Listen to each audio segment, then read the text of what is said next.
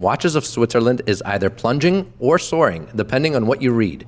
With me today, I have Mr. Roman Scharf, founder of Luxury Bazaar. Roman, how are you this morning? I am wonderful. So, two articles, and it's funny because as I'm doing research on what's going on in the market, I see an article that Bloomberg released, and Bloomberg is a very trusted source. It announced that plunging shares of top Rolex retailer may be warning to red-hot watch market. I'm like, holy crap, Watches of Switzerland is dropping. It's in the shitter. And then following that, I found another article written a day later. We'll get into that, but let's go into the first article first. Watches of Switzerland Group, the top Rolex seller in the UK, plunged the most in more than 2 years as sales of luxury timepieces and jewelry in the US missed analyst forecasts. The stock dropped as much as 16.5% in London after the company reported weaker than expected sales for its fiscal third quarter on Thursday, particularly in the US. Watches of Switzerland reported a 17% increase in sales during the third quarter to $494 million, missing the analyst consensus. I'm sorry, I'm kind of laughing as I'm reading this because this is a prime example of mainstream media, just either they're trying to cause hysteria or just sell newspapers because these headlines are amazing. While demand for new Rolex watches has been strong, price for secondhand models, which typically trade at a premium to retail prices, have been falling sharply after an unprecedented rise in 2021 and the first quarter of 2022. What do you think about this article? What does it sound like? It sounds like everything is in the gutter. You want the short version or you want the long version? Let's go with the medium, mid. Okay, so the short version of it is very simple. Have you seen the trucks that ride around London warning people in regards to watch wearing safety? Have you seen that? I have not, no. There's an actual video of one of those billboard trucks, right? And it's actually an acronym. I forget exactly what it stands for, but it literally says that, before going outside, do you really need to wear your watch? Is your watch visible? The amount of robberies that have taken place in London alone, which is a humongous market, is insane. People are afraid to wear their expensive pieces. Oddly enough, I was in Mayfair walking around. Nobody's afraid to park their Bentleys and Ferraris outside, but yet you can't go outside wearing a fancy watch. The amount of robberies that have taken place have turned people off from purchasing. That explains the downfall of sales in the UK, of which, if I had to guess, London probably makes up a humongous chunk, if not the majority. Just this morning, I spoke with someone from London, my buddy Edward, and we discussed the London watch market. In particularly, I was discussing Nico with him and Nico's business, because Nico's in Northern Ireland, which is the UK. Now, Northern Ireland is a lot safer than London. You can actually wear a watch outside. And Edward said one thing. He said, Roman, remember, your market is not our market, i.e., our sales are not as good as your sales, where it used to be vice versa. A while back when I first started, London was it. You could do so much business in London. And today, due to crime, those sales are actually falling because people are saying to themselves, why am I going to buy something just to keep in the back of my safe? That's number one. I guess that was a medium version, if you will. On top of that, you have to consider currencies, right? As the British pound got so weak, all the sales were coming to us. I was buying a lot from London. Now the pound has rebounded a bit, and now that business is also gone. That business of me buying from the UK is also gone. Because if you think about the watch business, people always talk about retail sales. A lot of it is wholesale. When it comes to the United States, Watches of Switzerland decided to get into the secondary market here in the United States, much like Booker did. Mm-hmm. And Booker was the laughingstock of all of internet when they posted their pre-owned Rolexes, right? And one thing the big guys don't understand is that when this market dip happened, their exposure was a lot bigger than ours, number one. And number two, they're not the ones to say, oh, there's a dip in the market. I'm going to stop selling the Daytona for $55,000. I'm going to bring it back down to $35,000. They haven't done that. Neither has Booker or some of the other big boys, because you have robots working there. You don't have a department of buyers that communicates with the department of sellers almost instantaneously, like we do here, for example. It tells them, hey, that's not the market anymore. This is what I'm buying this stuff for. Our entire sales team is previewed to the dollar, to the penny, of what each and every item costs, what each and every item is when it comes in, and what to actually sell it for. Plus, we don't strive for 50, 60, 70% margin. It's a much more corporate culture over there where to make because of all the bureaucracy, to make one simple decision like, hey, the watch is not selling for 55 anymore, drop it down to 35, requires so many people to be involved. Nobody wants to take the blame. And if the market is moving 100 miles an hour, imagine what happens then. Oh. And same miscommunication, or actually same speed of communication takes place on the buying end. Look, I've sold to big companies and the like of Watches of Switzerland or Booker, et cetera. I'm not going to mention any names, to the tune of millions. I was privy to what these people were paying us. I mean, this was a chain of stores, over 36 stores nationwide. I was privy to what they were paying us. I was privy to the experience that their buyers have. I mean, this guy, I remember, came up to my booth at one of the shows in Vegas. He goes, oh yeah, I'm the buyer for such and such, and I'm here to spend $450,000. I asked the kid 3 questions, and I realized he was clueless, right? So here I am. I'm the shark. I'm selling at what I want to sell them at a margin that I want to sell them at. Now they're going to go back, they're going to take it in, and they're going to try to make a margin that's set forth for them, of course, which is a lot bigger than what we strive for. Yep. So the next day, after seeing that article and thinking, wow, things are dropping, another article pops up on my feed, which is Watches of Switzerland is, breaking records. According to the CEO, Brian Duffy, who said, I am pleased with our strong Q3 performance, which is a testament to our continued investment in leading showroom design, the strength of our brand partnerships, our scale, our dedication to omni-channel excellence, and our exceptional client service. The company posted strong results, seeing double-digit growth in the third quarter and the first 9 months. For the third quarter, the company posted 493.9 or 494 million in total revenue, up 17% year over year. Now, again, this contradicts the first Bloomberg article that says they're dropping. Shares are dropping, but shares are dropping because they missed analysts. What is it? Projections yeah, by $10 million on $494 million worth of sales in one quarter. Seems kind of ridiculous.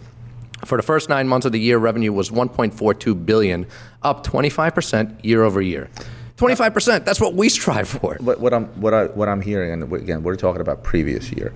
The third quarter of previous year was also our strongest quarter.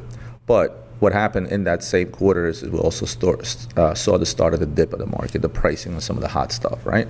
Now, it was seen on the wholesale level, which is something that Watches of Switzerland doesn't see, meaning that they don't trade the day-to-day on the gray, right?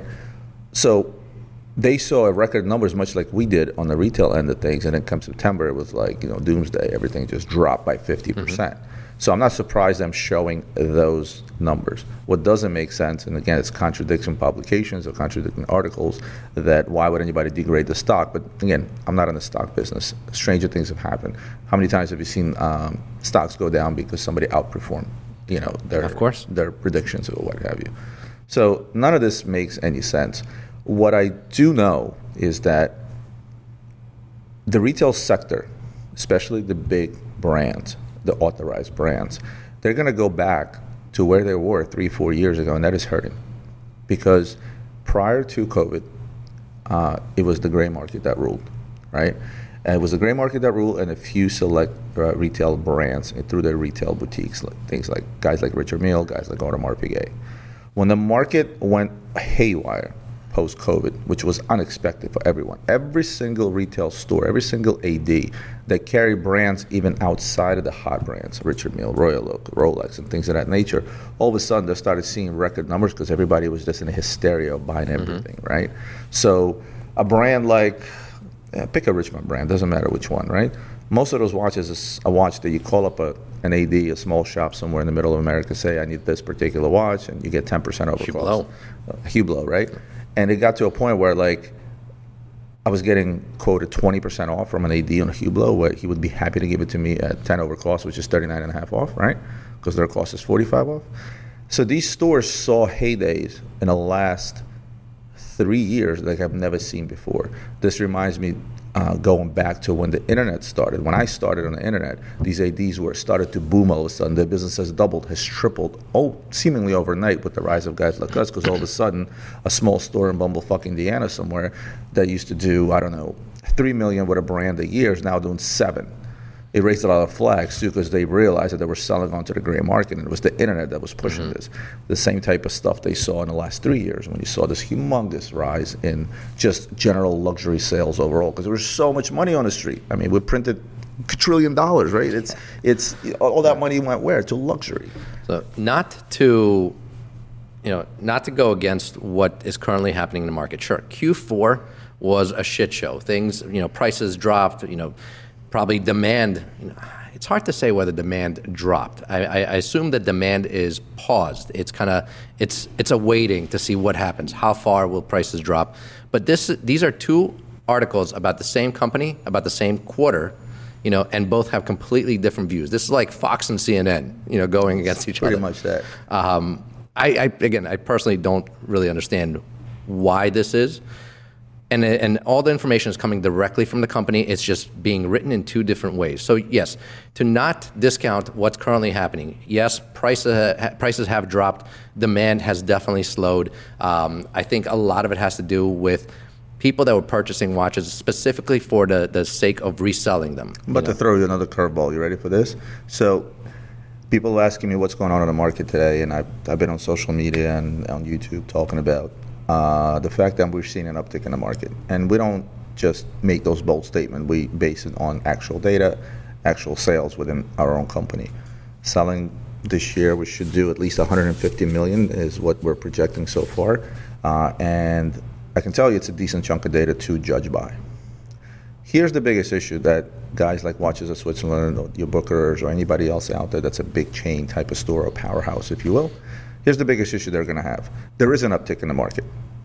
And that uptick in the market is going to raise demand because the minute that people see, oh my God, yeah, the Royal Oak or the Rolex has dropped 30, 40, 50%, but now it's slowly creeping up. They're going to panic. They're going to start buying. It's going to increase, add fuel to that rise, that uptick that I'm talking about.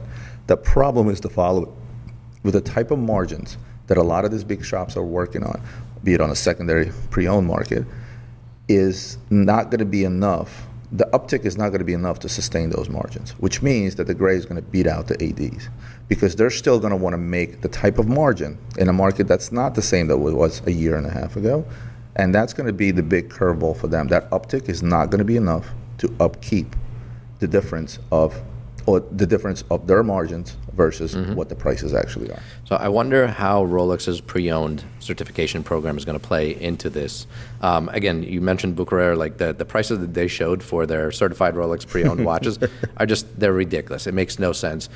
They were higher than the highest prices during the boom, right? A year ago. It's the certified pre-owned Rolex. Here's the thing, and this is Adrian always told me this. There's a certain type of client that is not a gray market client, period. No matter how much savings you show him, no matter how rare of a watch you may find for him, right? And I'm talking modern. Obviously, on the vintage end, it's a different ballgame. But there's a certain type of client that will not walk into a luxury bazaar tomorrow and buy a brand new stickered Rolex, even if I'm saving him $5,000. 100%. He will go to a booker, he'll pay 30% extra just to get that piece of paper, just to get that Rolex.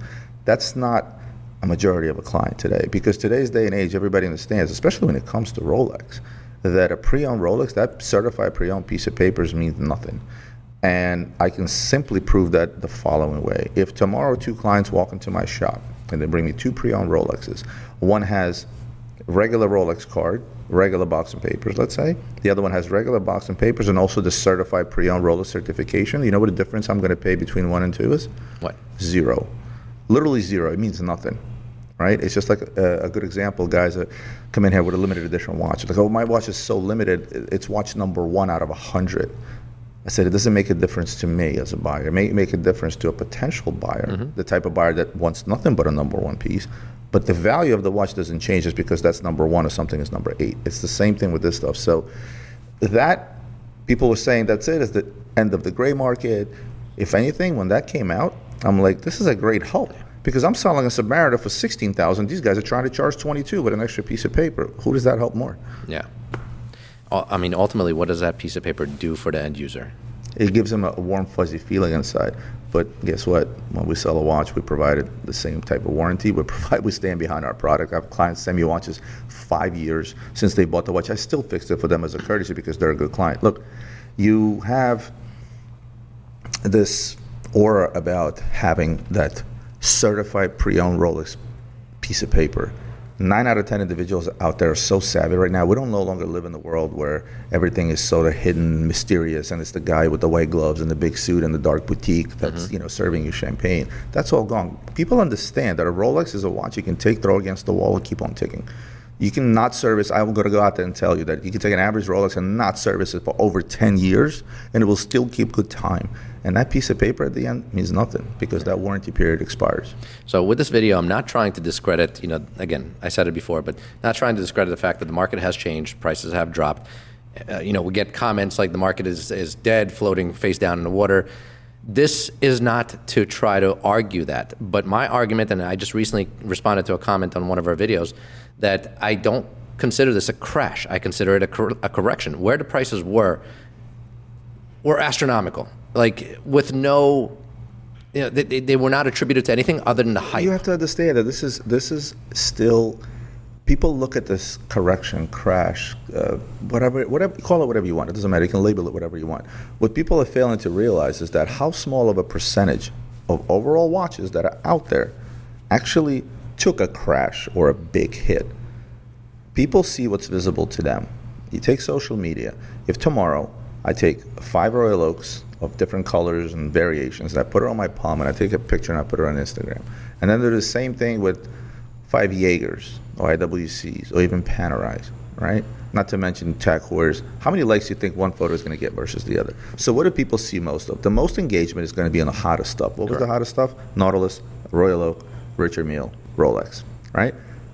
But that makes up maybe less than 1% of the entire watch world. So when people talk about this correction, if I looked at the numbers overall and I took all watches across and their average pricing across over the last 3 years, it'll be less than 5%. Of those watches you just named, how many of them can I walk into an authorized dealer and purchase right now? Well, today's, guess what? When it comes to Rolex, everybody's starting to get a call all of a sudden, gold Rolexes. All of a sudden, they've become available. Because these ADs that have been hoarding this stuff, and I know this for a fact because I know a ton of them, and I've seen the back of their safes, right? If anybody thinks that, the wait list is real, it's bullshit. Because guess what? And I don't blame them, because the amount of years they've spent having to buy 28 millimeter ladies Rolexes, a bunch of diamond encrusted diamond pieces that they could never sell because they were made to buy all that stuff. It was their time to shine and capitalize because they were squeezed by first of all, they were squeezed by the internet on one end, and they were squeezed by the manufacturers on the other end because they were opening up boutiques and taking away their stuff. So I don't blame them for doing that. Kudos to the ADs that made all this money in the last 3 years.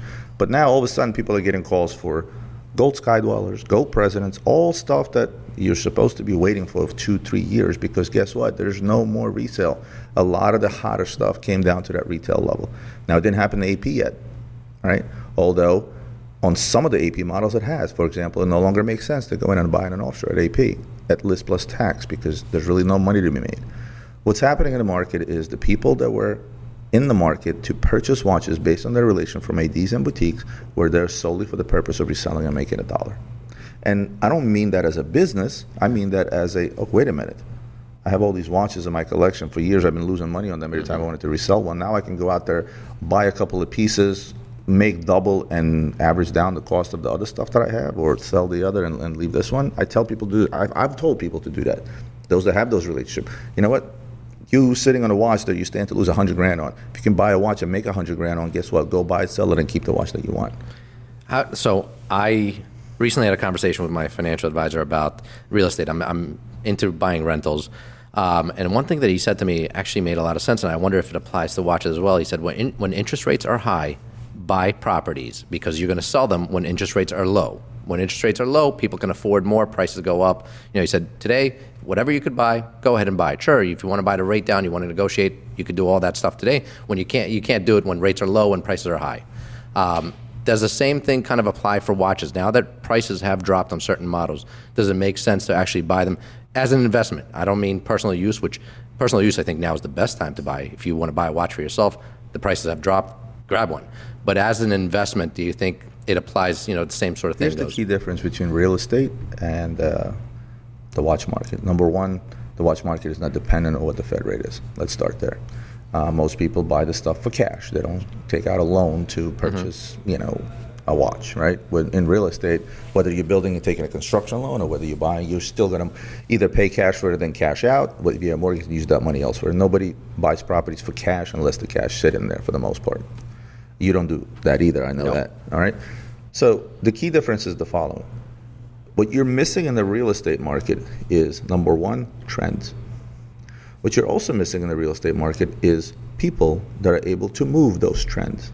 Think about the effect our friend Nico had on Hublot's sale alone. Yeah. Just think about it. Significant, right? If I was Hublot, I'd be paying. I'd buy him out. I'd be buying him out or paying millions of dollars to shut the fuck up. Yeah. I personally like Hublot. We still sell a lot of Hublot. But that doesn't exist in the real estate world, right? Yeah. And trends and trend setters and trend movers is something that can have a tremendous effect on a watch. Now, thanks to guys like Bloomberg and whoever the other publication was, we're now used to hearing terms like watch market index, right? Watch market, right? Passion assets, alternative assets. You have all these buzzwords going around media, right? And guess what? That also has a humongous effect, whereas 5 years ago, you couldn't prove me for a second that a watch is an investment. I always said it's an expensive toy. I still say it is. But now, because of all this, because of what's been happening, because there's real data out there, and I don't trust half the data that's out there. We did our own analysis over the last 6 years of sales. We took, about 600 million worth of sales over 5 years, and we kind of, did our own analysis on certain brands. I can truly say, yes, there is an index. But the one key difference is, if tomorrow me and you want to buy a stock, go on our phone and say, okay, buy this stock. And it goes up 10%. Tomorrow we go, okay, sell this stock. It's instant. What do you do with a watch?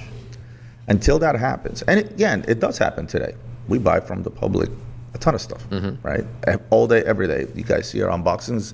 Hundreds of watches come in here a week.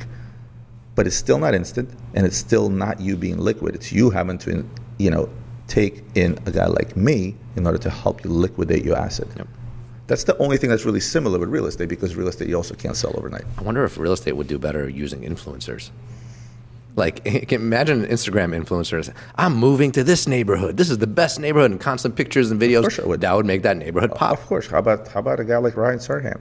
With the exposure that he has. When he goes to sell a piece, how many people go out and try to buy that piece of real estate because they just want to buy it from him? I'm sure that the Kardashians living in Brentwood really made property values, rise like crazy, and everybody wants a house there. Cosmetic surgeon moved down in that neighborhood, from what I understand. every implant, everything guy would have went down there. All right, Roman, thank you so much for...